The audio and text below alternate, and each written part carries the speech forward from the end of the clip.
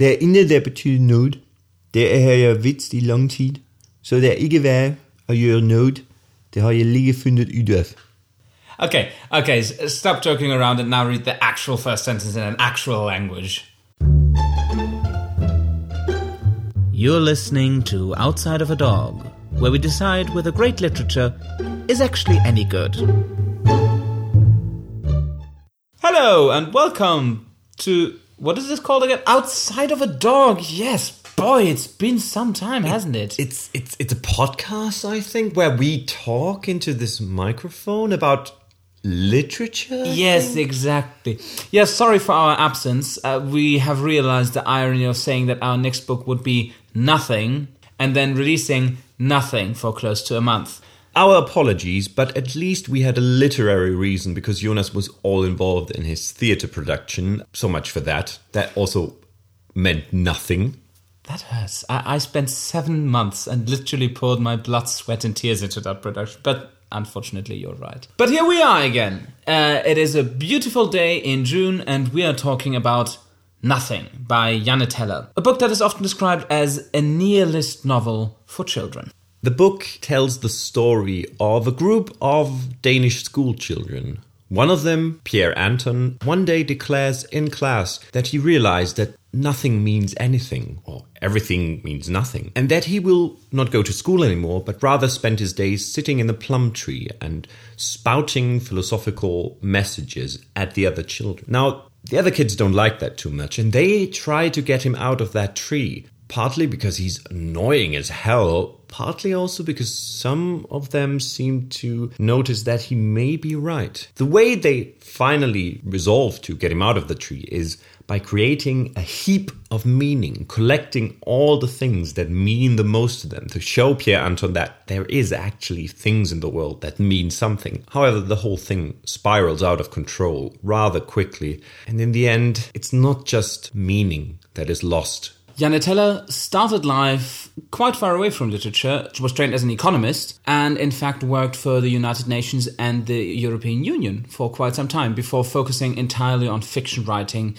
in the mid-90s. She published several novels, but Nothing is by far the most popular and successful one. It was actually published in Denmark in 2000 and it had a rough start. You will often hear that it was banned. By whom? That is not really certain. Maybe it also just sounds really good. But slowly people started realizing that there was something special about it. And since then it has gone on to great success. It is read in schools throughout Europe, not really in the US I think. It has been turned into an opera and it is quite often performed on stage as well. To complete things, we should mention the book was published in Danish as well. The original title was Intet. And the quote we read in the beginning is my poor approximation of Danish. In its English translation, that quote would sound something like this. Nothing matters. I have known that for a long time, so nothing is worth doing. I just realized that. So, as you can see, the topic of nihilism, of believing in nothing, is really central to the book, even starts it off. And that is a surprising topic, maybe, for young adult fiction. Jonas, is this the reason why you chose it? Because this is entirely different from what you would expect from young adult fiction. Partly, yes. I read the book in 2010 when it came out, when I was 20, turning 21 actually, and it completely floored me. The fact that a children's book or young adult book could rattle me so profoundly and could deal with such disturbing themes really impressed me. But you said it's surprising for a young adult book aimed at 13, 14, 15-year-olds. But is it? Because I think it is just very realistic. People that age ask those questions, have those insights. And I certainly know that when I was 14, 15, reading L'étranger and The Sufferings of Young Werther and feeling very hoi polloi about my highbrow literary tastes, I came to some similar conclusions and I was not unlike this boy called Pierre Anton. And that is why I want to start with him. Pierre Anton is the central figure, really, though he's most marked by his absence. He's there at the beginning of the novel, but then he's this presence, this voice from off-screen who sits in a plum tree and throws plums at his fellow pupils, saying, "Oh no, I just throw them, I don't mean to hit you," and reminding them that everything is vanity, nothing has any point. When I first read the book, and I suppose most young people reading the book, most 14, 15-year-olds, will think that Pierre Anton has some insight. That's certainly how it's presented in the novel. He has some insight, he knows some deeper truth. But would you agree with that, Christian? Well, you're already posing the question in a certain tone that you would expect me to answer differently. And I think actually Pierre Anton has certain things in common with Jon Snow. He knows nothing.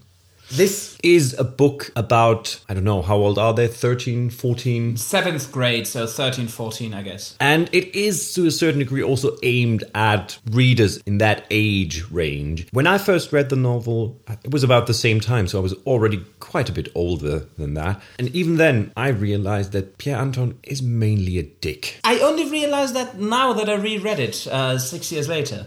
I think the book also wants us to see that he's a dick. I think that is one of the good things about it, actually, that it doesn't offer neat solutions, at least with regard to how to judge Pierre Anton and how to judge the reaction of the pupils. Because Pierre Anton might be this figure like the lantern carrier in Nietzsche's parable of God who's dead, this kind of figure of speaking the truth and so on. But on the other hand, he's just a kid, and he is like these obnoxious 14, 15-year-olds like we probably were. Who read Camus and Goethe for fun and realize certain truths, and suddenly they know more than the rest, and they're very smug about that. So I think that is actually quite a nice portrayal of that kind of figure. And his classmates, they don't know how to react to that.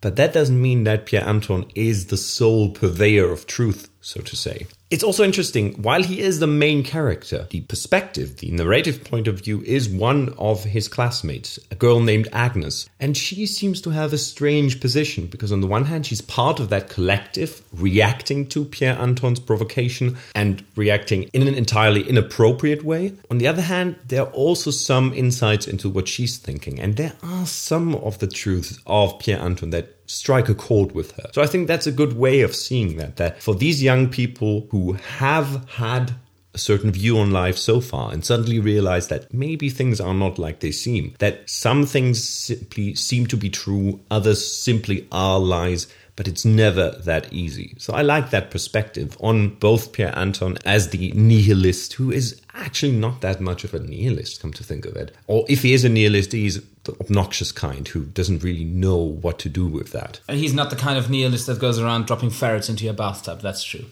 You already compared Pierre Anton to the lantern carrier in Nietzsche. To close the cycle of pretentiousness, I actually was reminded of probably the shallowest cut you can do in Western philosophy. I was reminded of Plato's parable of the cave. He is the philosopher who has gone out and has discovered the truth, and when he tries to bring it to the other people locked up in the cave, they beat him with sticks and stones and kill him. And that's what they attempt at first. Before they build up this pile of meaning, they throw stones up at Pierre Anton sitting in the tree. And I have to commend the novel for that it has shown me a new side to the parable of the cave. You know, maybe the philosopher kind of had it coming. That is a very good point, because I think what Nothing mainly is not a psychologically realist portrayal of children or young adults growing up and realizing certain things. It is, to a large degree, a philosophical parable, an allegory for something. Many of the things are not supposed to be realistic, but they are supposed to mean something, ironically, you might say. And this realization of things meaning or not meaning something, and what gives them meaning, and this realization of certain truths not being true, this is portrayed here in a very archetypical way. And I think that is the book's great strength, but also its greatest weakness, because things are really, really abstract. Let's talk about the nature of the book as a parable, because it gets quite unrealistic and quite extreme. The things that they're forced to put on this pile of meaning that they create in this abandoned warehouse get more and more extreme. It starts with our narrator having to put a pair of sandals on there. Well, okay. It goes on to a boy having to steal his father's Danish flag that is all his pride. Okay, maybe a bit more iffy. It goes on to grave robbing, rape and mutilation. And it is described very harrowingly. They cut off the finger of Jan Johan, a boy who is very good at playing the guitar. And interestingly, the way it's told to us how good he is at playing the guitar by saying that he can play Beatles songs so well that you cannot tell the difference between him and the originals. And have you ever heard a more depressing, stale, middle-brow, uninspired talent? Oh, you can imitate the Beatles. Great job. I'm not saying he deserved having his finger cut off, but You kind of do. that's one of those points where I sympathize with Pierre Anton again. Like, oh my God, all of you teenagers are so obnoxious. Just go ahead and build your horrible pile of shit. But as I say, things get quite extreme. And you already said this is for you one of the weak points of the book. And I know several people who actually refuse to read it or to engage with it because they say, I don't want to read a book where teenagers torture and mutilate each other. But I think this is all done in service of the message, and it's a fairly obvious message that these children really go to extreme lengths of violence, first against someone else who says something unpalatable to them, and then against each other in this vain attempt to seek meaning. I agree, but I think that the point then is slightly misguided. Because this is not really about nihilism. I read quite a good quote on the internet about that what Pierre Anton does is he's not showing the meaninglessness of life to these students. He's showing them their own cruelty. This is a bit like Lord of the Flies, this kind of notion that people are inherently cruel if they are left to their own devices, if they are without moral guidance from some overarching meaning. But this is already a step beyond. This is something else. What Pierre Anton does is basically provoke them into doing such things. And I think, for me at least, when I read this, I was disappointed to a certain degree. I would have thought that the scenario could be much more extreme. Because despite their cruelty, I think these pupils actually still find meaning in the whole thing. It's not a very nice meaning, it's not a very good meaning, but they still find meaning. What they do in the end, and not to spoil too much, but they kill Pierre Anton. They kill him. And it's not a solution, but for them, it's a certain kind of meaning. That's the last step they can do. And I think this is more about nothing in a sense of moral degradation or nothing that you can do or nothing that means anything in a moral sense. But it's not necessarily nihilism with regards to existence. So again, this parable, I think it works very well when it comes to the ambiguity of the perspective that you're right. These children do extremely cruel things. But I think that it's not necessarily always to the point of this abstract scenario of nothing means anything. You said that they eventually do find meaning, maybe not a nice meaning, but some kind of meaning. And that part of that is killing Pierre Anton. I would disagree with that because I think they do kill Pierre Anton, but it is completely pointless. They burn him on the pile of meaning, and then they all keep a bit of the ash to remind them. And the book actually ends with our narrator telling us that she still has a matchbox full of the ash of the abandoned warehouse and the pile of meaning. And she knows that this somehow has meaning, and that meaning is something serious that you should not joke about. And it ends with the words, "Isn't it, Pierre Anton? Isn't it?" That's not a triumph. That's not finding meaning. That's clinging on to the idea that you have found meaning when actually you haven't. I read this ending as Pierre Anton triumphing in death. I would disagree again. On the one hand, because I think maybe it's misguided, but at least it is some kind of meaning and it is confirmed in the end. On the other hand, as we said, Pierre Anton's position is ambiguous as well. He is killed because he actually steps down from the plum tree. And he takes the time to ridicule the children for their pile of meaning. Again, that is not necessarily a position of showing the meaninglessness of life. This is a position of driving the point home, of saying, haha, you're stupid, I'm clever. And I think for that reason that Pierre Anton doesn't triumph in the end. He was not more right or more correct than the children. He just suffered for it in the end. But again, there you might also say, well, he had it coming. He kind of did. Even if you disagree on the details of the merits of the book, let us come to the question whether or not this is suitable for young adults. Whether or not it has been banned, we don't know. I assume that several local libraries in the US will not be glad to have this on their shelves. Should this be a book that young people should be encouraged to read? Not coming to final judgments yet, but is this appropriate for young adult fiction? I would say absolutely. I mean, much of young adult fiction deals with growing up and realizing that life is not as simple as it seems. Much of young adult fiction usually is more introspective, maybe. It's more personal, psychological, coming to terms with certain things, but in the end succeeding. Here you don't have that solution, but it still portrays that realization, that process of growing up, realizing that not all is good, not all has meaning very well. And I think if I think back to the books I read as a child and a youth, I think this is not more cruel or more traumatizing than other books. Maybe just more direct, less about any literary pretense, very direct in its message, what it is about, a parable.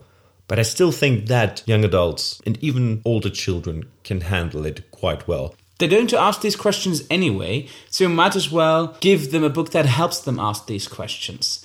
And a book that tells them the harsh truth that sometimes there are no answers, no yes and no answers, and that you have to find your own answers and somehow muddle through.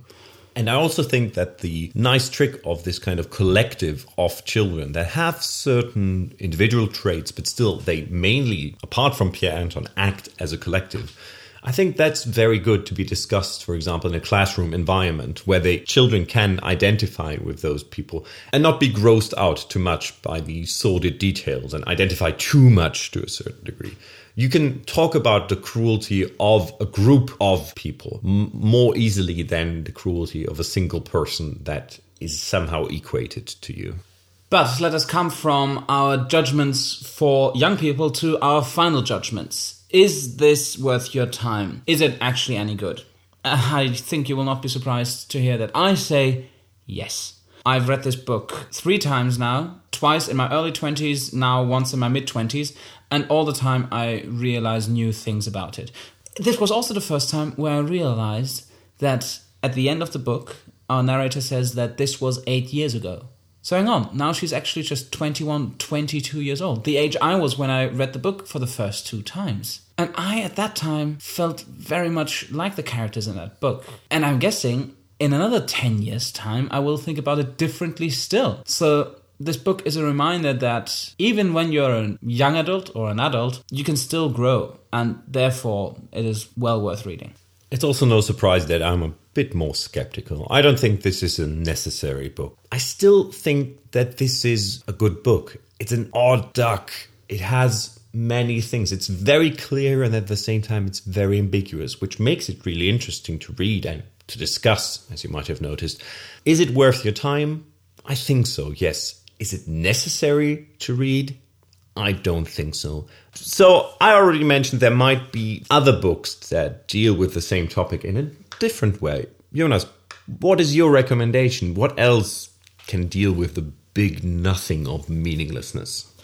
Well, whenever it comes to meaninglessness, I'm tempted to recommend The Myth of Sisyphus, a book that tremendously helped me deal with the fact that we live in an uncaring, cold, hopeless, and meaningless universe. I think you recommended that once already, which just goes to show that we talk a lot about nihilism on this podcast. Yes, so I didn't want to recommend it again. And I thought, what fits? What is Danish? What is about the pointlessness of life? And, for lack of a better term, melancholy. What is by my favorite author? So I thought I would recommend Hamlet, the Prince of Denmark, who basically deals with nihilism as well, and who basically expresses my view of the universe when he says, if it be now, 'tis not to come. If it be not to come, it will be now. If it be not now, yet it will come. The readiness is all. This is not to imply that there is such a thing as destiny, that you should just wait for and lean back and not do anything about your life. That's a hateful statement. But, there are some things that are beyond your control, and you don't need to worry about them. Is there meaning? Is there a point to life? Probably not. Whatever. But that is much too obvious, so I'm not recommending Hamlet, of course. Instead, I'm recommending a film. Surprise, surprise. This is also aimed at teenagers, and it is a lot more positive. It is a lot more funny, definitely. And it is also about that phenomenon that you talked about, the phenomenon of groups and violence being exerted both from individuals and from groups. But maybe in a more accessible way, and maybe in a more life-affirming way that, hey, we can all work together and figure this thing out. So my recommendation for this week is Mean Girls.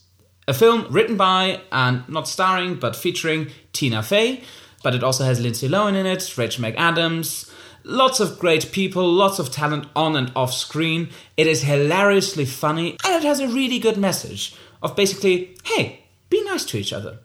And if that is not a message that I would endorse to give to teenagers, I don't know what is. I won't do any fake-out recommendations. There's only one book that came into my mind, and it is also Scandinavian, though not Danish, but Norwegian, and it is also philosophical, by an author who's infamous for writing about philosophy. The author is Jostein Gaarder, and the book is, not Sophie's World, the book is The Solitaire Mystery. It is also a young adult novel. It is also partly a parable, but it is also a great fantasy novel. And it deals with nihilism, though not in the same stark and direct way that Teller does, but in a more magical, realist way. The power of imagination is the one thing that kind of makes us deal with the meaninglessness of life, that helps us cope with it. So if Pierre Anton had been less of a dick, he wouldn't have been sitting in that plum tree spouting faux philosophical notions. He would have been telling a story. And this is what The Solitaire Mystery is all about. This is quite a polarizing book. Maybe you have a very strong opinion on it. If you do, let us know.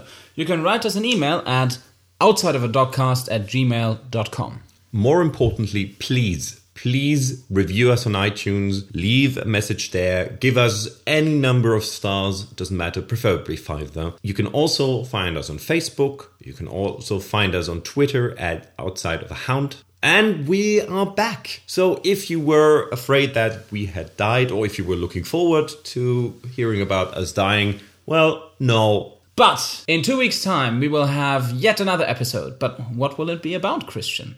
Nothing. I mean, we will continue with the topic of nihilism, and we will continue with the topic of cruelty, I'm very sorry to say. But we will hear from someone else. This time, it's not going to be a novel, it's going to be a play. Crave by Sarah Kane. Thank you very much for listening. For more information, visit outsideofadogcast.com. Should I cut that out? No, I hate theatre people. I'm just saying, have you ever played gay chicken? Do you want to play gay chicken? Ah! You're very bad at playing gay chicken. I know how to play gay cock. Cut that out. Cut that out. We're still here. We're not queer, but we love it. And if we were queer, that would be okay. We just happen not to be. Gay chicken. Now I have to leave the gay chicken in. Yes.